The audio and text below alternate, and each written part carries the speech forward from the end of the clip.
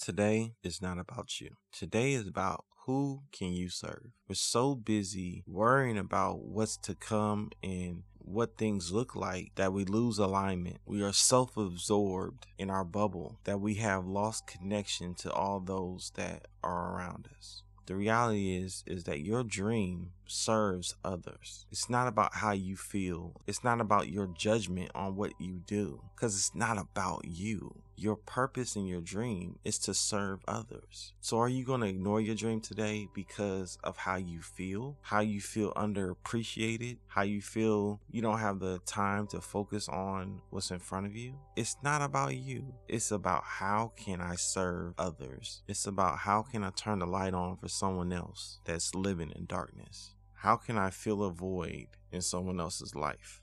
Whatever you do is important. If it's baking cookies, if it's designing clothes, if it's making tutorials on YouTube, everything is important. Don't dismiss your gift because you don't believe others will appreciate it. Because it's not about you, because what you do serves others. And as you help others, you will feel full of contentment.